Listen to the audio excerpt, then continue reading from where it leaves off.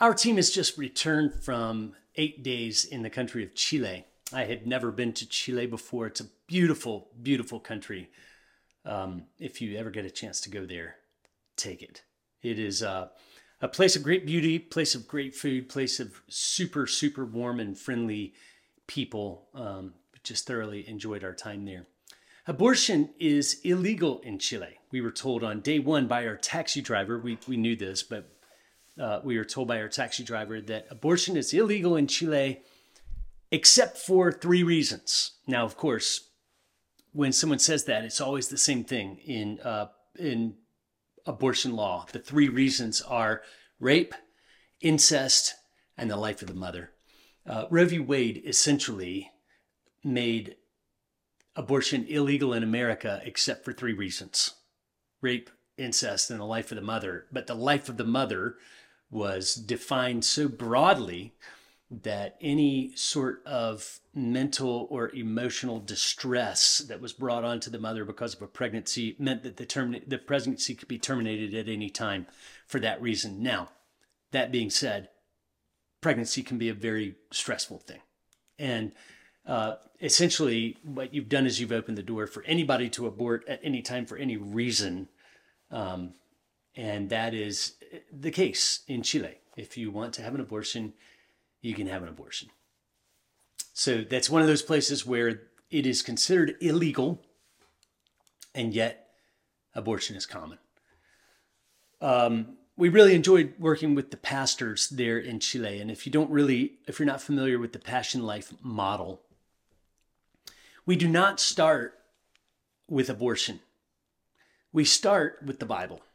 We believe that good moral behavior in any country, especially within the Christian context, begins with a good understanding of biblical ethics. And so we begin not by planting pregnancy help centers in foreign contexts. We begin by working with Christians and specifically with pastoral leaders so that pastors are not keeping their mouths shut on the issue. Rather, pastors are engaging the issue with their people, helping them take on a biblical ethic on a topic on which the culture is speaking loudly. The culture makes lots of convincing and compassionate arguments for why abortion is justified and necessary in many lives.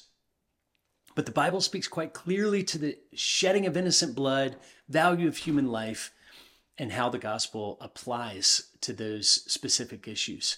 So what Passion Life does is we go to countries like Chile and we do what we did in Chile. We gathered pastoral leaders from various churches in various cities, 3 to be exact on this trip.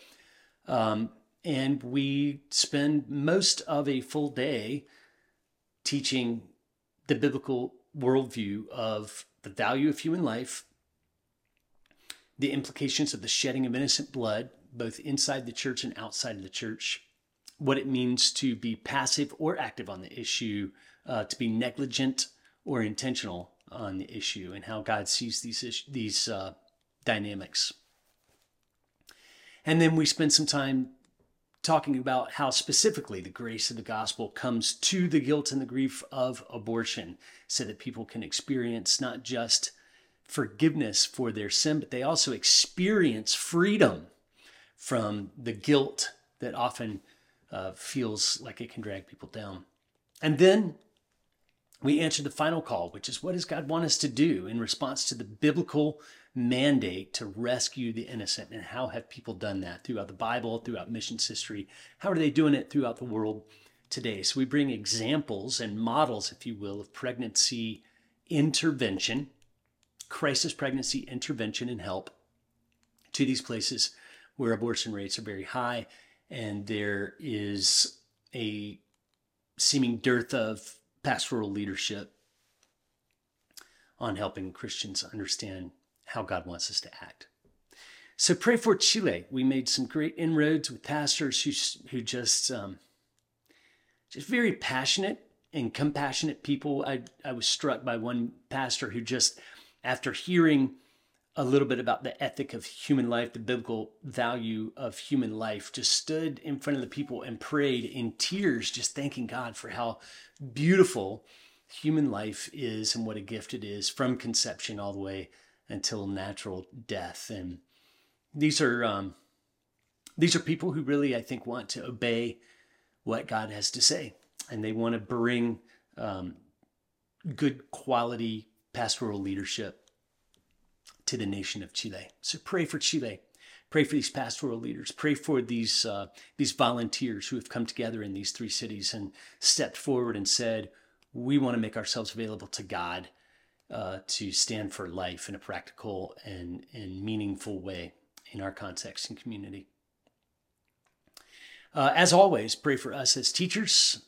Pray for us as we continue to look for ways to answer the call that God has put on our plates.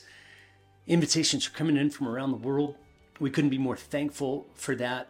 But it takes a team of people like you praying and giving, supporting the work of Passion Life so that we can continue to go out and make inroads for life in these various spiritually dark places. Thank you for praying us through Chile, and we'll give you more of an update on Chile soon.